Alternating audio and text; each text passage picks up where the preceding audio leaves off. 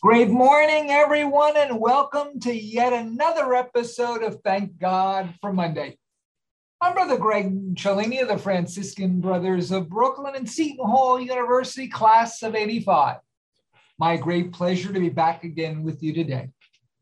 The purpose of our show, Thank God for Monday, is to inspire you, our listeners, to take personal responsibility for your professional satisfaction. We want to provide you hope, healing, and peace in these unprecedented, turbulent, uncertain times, and motivate you to search deep inside yourself in the quest for fulfillment. Listeners, it's really up to you as to how you utilize the information we provide today. Take full accountability for the decisions you make and the resulting outcomes. Now, one of the goals of our show, Thank God for Monday, is to introduce role models of people who take very bold steps in their work lives. And this is a very special time as we are still in the month of February, Black History Month. And as such, we are honored today to have with us a most special guest. Her name is Monique L. Jones. Monique is an entertainment and pop culture writer, media critic, and TV film reviewer. She is also the author of a very timely book, The Book of Awesome Black Americans, Scientific Pioneers, Trailblazing Entrepreneurs, Barrier-Breaking Activists, and Afrofuturists. Great morning and welcome to Thank God for Monday, Monique. Thank you for having me. And thank you for such a wonderful introduction. The honor is all ours. Kindly tell the audience and me from what city and state you're speaking from this morning. I'm speaking from Birmingham, Alabama. Oh, I've never been there. Here's one of the most beautiful places in the country, certainly. So lucky you, that's for sure. And the weather, I'm sure, is certainly much nicer than we're having in New Jersey and New York right now. Yeah, it really is. Monique, we could spend hours talking with you on your incredible background and life, this wonderful book, The Book of Awesome Black Americans. We've only got 30 minutes. We're going to jump right into the deep end of the pool, if that's okay with you. Mm-hmm. Who, Monique, would you say is the ideal customer for this great book of yours? Well, I wrote it specifically for the person that I guess I was as a child. I was someone who always researched history. I loved researching about world history, my own Black history that was kind of instilled in me as a child from my parents. And so I just always loved learning about who and what made me who I am. And particularly one thing that really helped me get the ideal customer for my book was thinking back to when I had to do a Black history project in middle school. And I used this resource called Africana, which is a African-American, well, actually African diaspora encyclopedia that they had put online. It was written many, many years ago, I believe by W.E.B. Du Bois, but it got put online in like the 90s. And so I used that for my research project, and I would just read it just to read it. And so it helped me learn more about myself, and it really made me feel even more connected than I felt before. And I already felt very connected, but it really taught me about people and aspects I didn't know. So I would like for people who pick up the book to be, I would hope that there are people that are interested in Black history as a whole, but especially if you're a Black child, Black teenager, preteen, still trying to figure out who you are. I feel like my book can help guide you in the direction of figuring out who you want to be and what mark you want to make on the world. This book is so well written, and the audience knows I'm a terrible reader. Unlike you, who has this ferocity for reading, I don't like to read. Even I could read this very easily and grasp it and be inspired by it. So well done, Monique. Thank you again for being with us today. Let's peel the onion, if you don't mind, just a bit more. Why is it important? We're still in Black History Month here. Why is it important for all of us to know about Black history?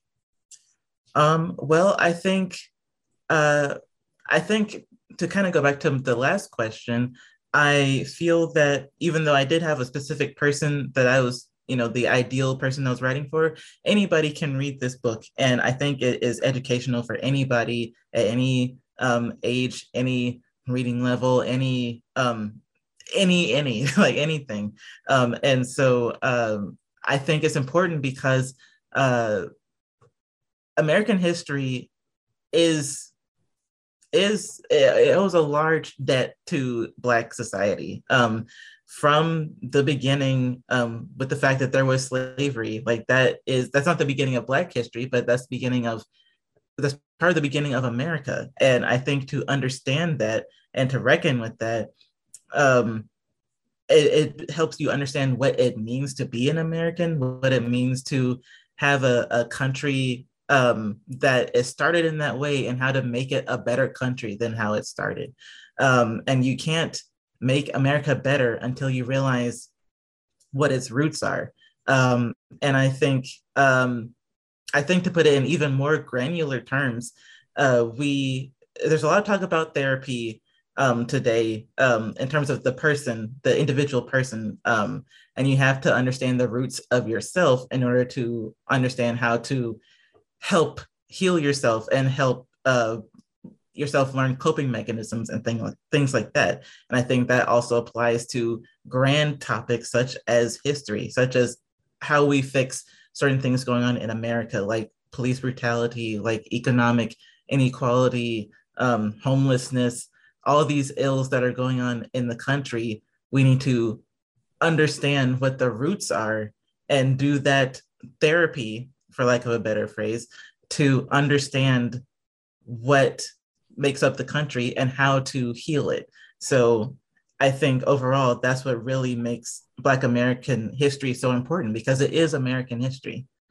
It really, really is. And I'm so happy to say during this month of February, we have 3 shows we've dedicated to Black History Month, and all of them, this one in particular, inspiring, enlightening, and so, so important for us to talk about and keep going right through the end of the year. So this is not just something we will do in February, that's for sure.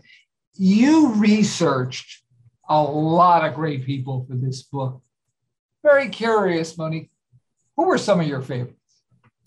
I think what's so interesting to me is that some of my favorites are from a topic that really like makes me uncomfortable, which is talking about climate change and things like that, because it often feels, I think the media, and I'm a media person, but I think speaking as someone in the media, that the media does a pretty terrible job at instilling hope about certain things. And if you're someone who's inclined to anxiety and depression and all this stuff, that can exacerbate problems. And that's speaking from personal experience. So it's really frustrating to try to deal with that topic. And just since the media is often about what is negative sells more, that's what they focus on. Yeah. And it's really, really frustrating. And I say that as a journalist, like I wish if I could change that, I would change that part of my profession to focus more on the positive. And there's people that do that, but that's a whole different tangent. But the part that inspires me is knowing that through my research of these particular individuals I'm going to talk about, is that there is hope and there are solutions to what are really small problem. It's a small problem, but it has such a great impact that these people are focusing on. So like Ron Finley, who's known as the gangster gardener, he basically does almost like guerrilla tactics with his gardening, and will take lots and sidewalks that aren't being used, all kinds of land that's not being used, and just create gardens for the communities that don't have access to healthy food. And and I think the gangster part comes from not just the guerrilla tactics, but also that he had run-ins with the like the city council, I believe, and so like there were things afoot that people are trying to stop a good thing happening. But he eventually like got the city on board, and now it's like a whole citywide thing to have lots just dedicated to gardening. Warren Washington he's actually the person that kind of has helped us learn more about the climate and climate change in general with his climate modeling, and he's the current director of climate and global dynamics division, the current director of the climate global dynamics division of the National Center of Atmospheric Research. Wow. And Fannie Lou Hamer, who we often think of with civil rights and women's rights, and rightly so. She also focused on food equity with the Freedom Farm Cooperative in Mississippi that ran from like the 60s to the mid 70s. Wow. And it gave Black farmers their own land and the ability to farm their own land for their families. And really, I think what it comes down to is if we're going to fix something big, you have to go to the roots of what's happening, which comes back to the inequality and the racism that is rooted in environmental injustice.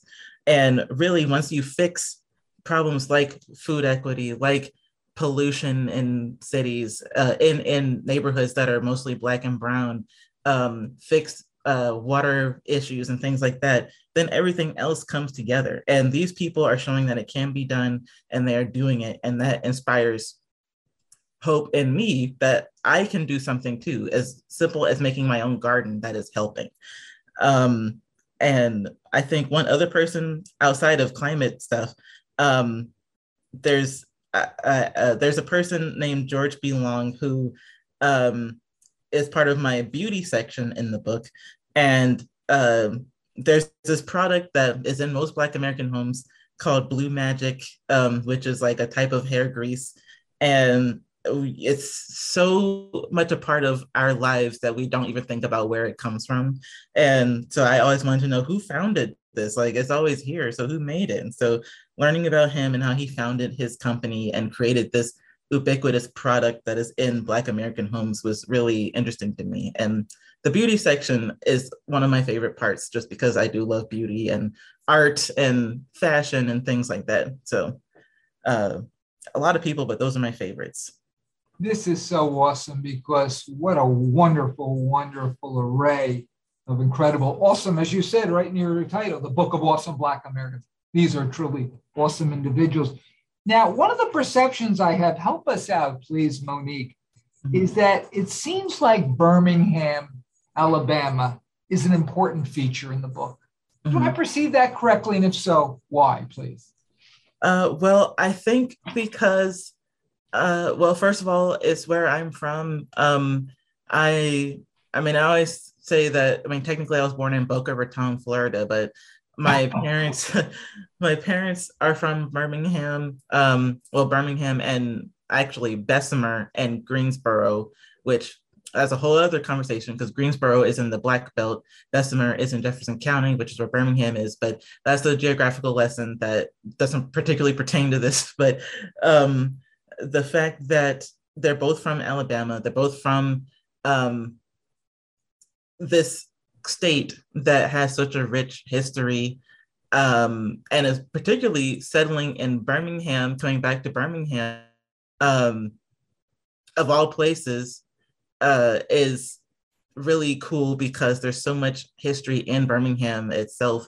The city itself is steeped in what happened in the 60s. Like, I think the perception of Birmingham is that we haven't learned from our past. And what is actually the case is that there's a lot more learning that has happened that people don't realize. Birmingham is one of the more progressive parts of Alabama. It's like right alongside Atlanta with being progressive. Wow. Yes, it's mostly a Black city. It's a Black run city, which can't be said for a lot of other cities in the country. And even with that, the fact that that happened came about because former Mayor Richard Arrington ran, and he ran on the policy um, of stopping police brutality, because that's what made him want to run, from being a city council member to mayor. And so ever since then, we've had Black mayors, and just a tradition of Black people in power in the city. And that's a whole 180 from how it was in this just in the 60s. Um, and so that's the Birmingham that I've lived in. This Birmingham that knows who it is, wants to celebrate its past, wants to keep learning from its past, and doesn't mind reckoning with itself, to not go back to how it was. And that's just a Birmingham that doesn't get shown in the media at all. And even above, the so-called Mason-Dixon line, there's perceptions about what Alabama as a whole is, without taking into account that there are places in Alabama that are understanding of what is at stake in the country. So I really wanted to showcase that, and just showcase my love for the city. My father, who unfortunately died last year. Sorry. Oh, thank you. He was a huge part of the city. He was a fire chief, assistant fire chief for Birmingham, and then he went to a smaller city outside of Birmingham, but still in Jefferson County, and became the fire chief there. And so the fact that he spent so long in the city as a civil servant, the city became a part of our DNA, really. So we know every part of the city because of him. And it really, when I wrote the book and he was alive, I wrote a lot about him in the book. But now that he's gone, it really means a lot more that he is a part of the book, and that Birmingham is a part of the book. Oh, what a blessing he's been for you, for Birmingham, for the world. What a blessing you are in that Thank you. Keeping that legacy going, sharing the story. And it really sounds like Birmingham is a role model for countries or cities around the country and literally around the world. So kudos to you again, Monique, for this fabulous work that you're doing. Now, this book is a solid 250 pages. And you've got a lot of wonderful information here, great stories. I have a feeling there might have been some people that you researched and you liked researching, but maybe could not, for space reasons, other reasons, include in the book. Were there one or two of these individuals possible? Oh, yeah. There were quite a few.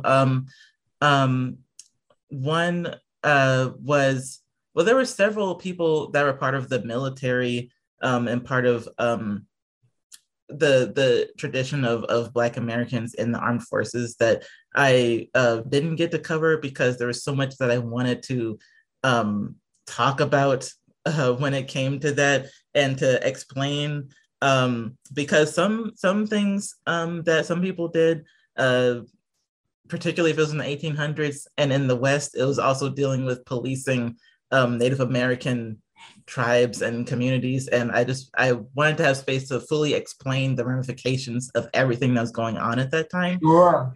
And like, I felt like I didn't have, if I did that, I would be creating a whole different book within the book. And I was like, I need to cut this, unfortunately. So yeah, that's, most of the people were people who were in the armed forces that I cut. And I kind of hated doing that, but I also only had a certain amount of time. So sure, you can only do what you can only do, but this by itself is really a fabulous, fabulous read, and very educational, again, very inspiring.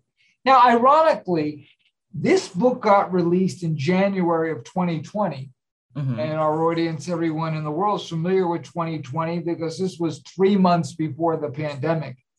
How did the pandemic affect you as a writer, Monique? Well, the pandemic, well, I mean, interestingly enough, I guess looking back on it now that I'm in my own new paradigm without one parent, the pandemic kind of served as a way to like stop and uh, take stock of my family and of family time because at the beginning of the pandemic, when everything was shut down, basically for like a year, me and my sister who used to live outside of our family's house, we came back and we were just all together. All my sisters and my brother and my parents were just all living in the same house. Oh, And how wonderful. yes, and it was just a time to we were already a close family, but it was just a time to be together with family. And some of my most prized memories now is like sitting out on the backyard doing my work or doing something on my computer usually, and seeing my dad doing his gardening. I guess in the book I describe it as like he's always doing like aggressive gardening, like Ron Bentley, like always doing something in the garden. And so just those memories of being out there while he's uh, taking plants back and forth and digging up stuff. Um, I really treasure those memories. Um, and as a person, that's how it affected me. I think as a writer, it made me feel, I think, mostly more connected to people because in my line of work with doing movie reviews, you have to go to like a movie theater to like see a screener, which is tough in Birmingham because we're not a New York or a Los Angeles where there's just screeners all the time. So things were much more open through the internet because people were sending out screeners more. I was able to do a lot more. I was able to, I think, connect to people more easily through the internet. But there's also a bit of isolation because there were some things I wanted to do with my book, like go on um, a small tour and Oh, yeah, and really like my book out there aside from doing internet uh, marketing. Um, and I was only able to do like two things before the world just shut down. So that kind of like made me a little sad that I couldn't do what I really wanted to do. But I eventually was like, okay, there's still the internet. Like the world is still here. Like you can yeah, still do stuff.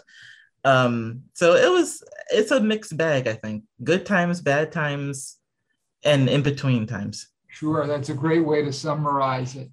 Now, there are people like me who need to learn more about the Black history and want to learn more about Black history, possibly many people in our audience as well. You, as someone who's an expert here, Monique, how would you suggest people like me in our audience get started learning about Black history?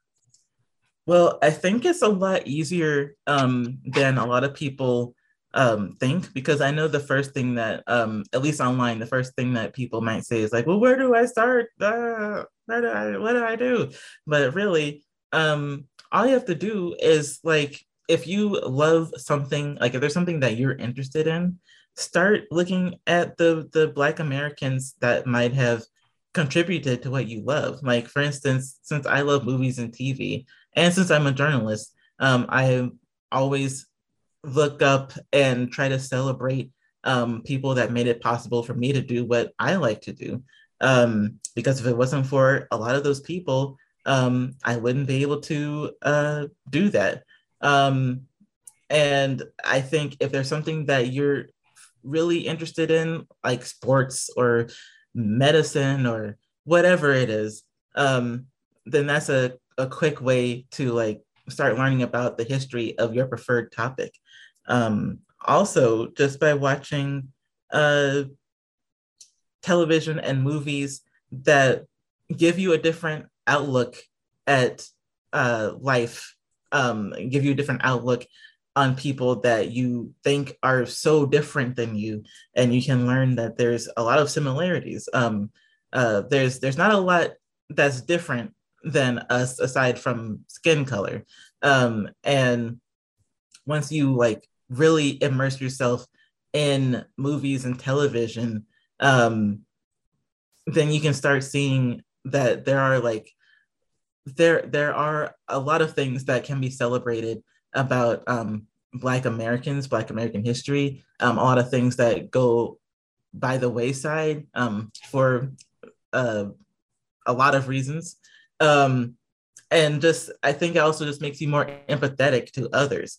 If you sympathize with someone that you don't see often on screen, and like you understand them as a human being, then you start thinking, well, I need to understand my neighbors more, my friends more, people in my life more that this person represents.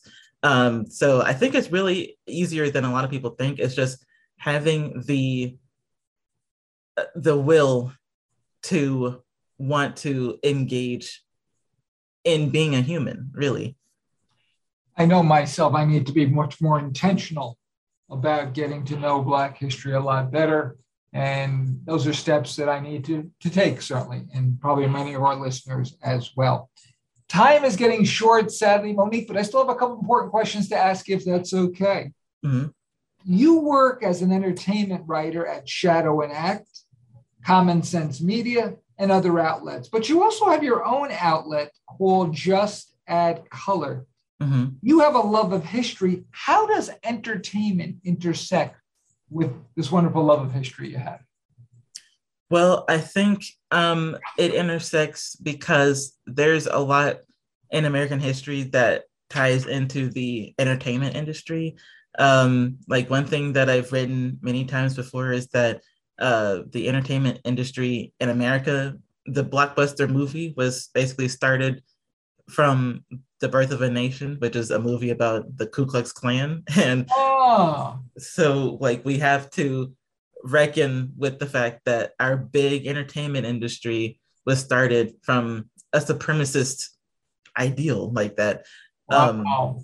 and yeah, and so for me, I think that's like the big example of where American history and entertainment intersects, and why I feel like it's really important to know where certain things that are in like historical propaganda, certain stereotypes and tropes, like how they made their way into entertainment and into how we see characters on screen. There's been a lot of movement towards more representation and uh, more meaningful characters on screen, to counteract like the years and years of reinforcing these stereotypes and tropes. Um, but I think that it is very important to understand where that comes from. And that's often rooted in political discourse, in social discourse, in um, laws from the past, in just ideas of humanity in the past. So it's important to know all of these things in order to understand why you see a Black person on screen doing what they're doing and if it's right or not. Wow. Oh, that's fascinating. Now, you've accomplished so much in your life, Monique, certainly. So this is more of a hypothetical question. But if you were to write a sequel to Awesome Black Americans, are there one or two people you'd want to cover? Yes. I would like to cover, well, I guess as I said, the armed forces I would really like to cover, because my dad was someone who was really interested in the army. At one point, he wanted to be in the army, or in the Air Force when he was in college. But Oh, um, and even that story kind of has a tinge of how racism infiltrates everything, because he was told he couldn't be in it for some medical reason that was just made up, just so oh, that they wouldn't, sheesh. yeah, just so that he wouldn't be in it. But um he eventually like found his place with the fire department, and they kind of run like a military. So Sure. he was very happy with that. But he always loved watching things about the army and about campaigns. And so he really uh, he really would have loved to have. He loved my book as it was, but I think he would have also liked to have seen a book about that side of Black history. That was one of the things that he wanted me to write about at some point. So I think now that he's gone, I think that that's what my next book might be.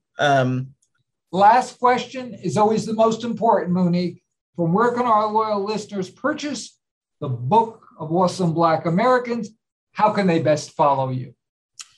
You can purchase the Book of Awesome Black Americans from Amazon, from other online retailers, other online bookstores. You can also check out your local bookstore in person, and it should be there. If it's not, you can request it. It's also available on ebook, Kindle, audiobook. So there's a myriad of ways to get it. And you can contact me either through Twitter. I'm at Monique BlogNet on Twitter. I'm Color Web Mag on Instagram and Color Web Mag on Facebook. Terrific. Listeners, no excuse. Yes, we are toward the end of Black History Month, but let's keep the momentum going all year. Let's pick up this book, one for yourself, pick up a couple for friends. Because again, this is so revealing, it's so inspiring. We need to educate ourselves, regardless if we're Black, white, whatever, brown, no matter who we are. This is the kind of book that'll really impact our lives in a very positive and a very motivating way. So pick up a couple of copies, share the good.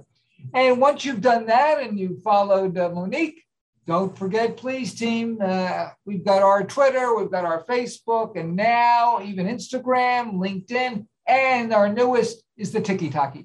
Don't hesitate to follow us. Questions, comments, concerns, suggestions. We love, love, love to hear from you. Monique L. Jones, author of this great book, The Book of Awesome Black Americans, Scientific Pioneers, Trailblazing Entrepreneurs, Barrier-Breaking Activists, and Afrofuturists. We can't thank you enough for gracing our airwaves here at WSOU, and thank God for Monday today. As I've said during the interview, you've enlightened us, much more you've inspired us. Continued joy, success in this great work that you're doing. Good luck, certainly, if you do decide to proceed with a second book. I'm sure it'll be fascinating and revealing and enlightening and inspiring, certainly. So all the best moving forward in your continued great efforts. Thank you. Listeners, guess what? Once again, we're out of time. Greg saying our hope and prayer is that when you wake up on Monday morning, just like Monique does, you'll say, thank God for Monday. We'll see you next week for yet another episode of Thank God for Monday. Until then, have a great week, everyone.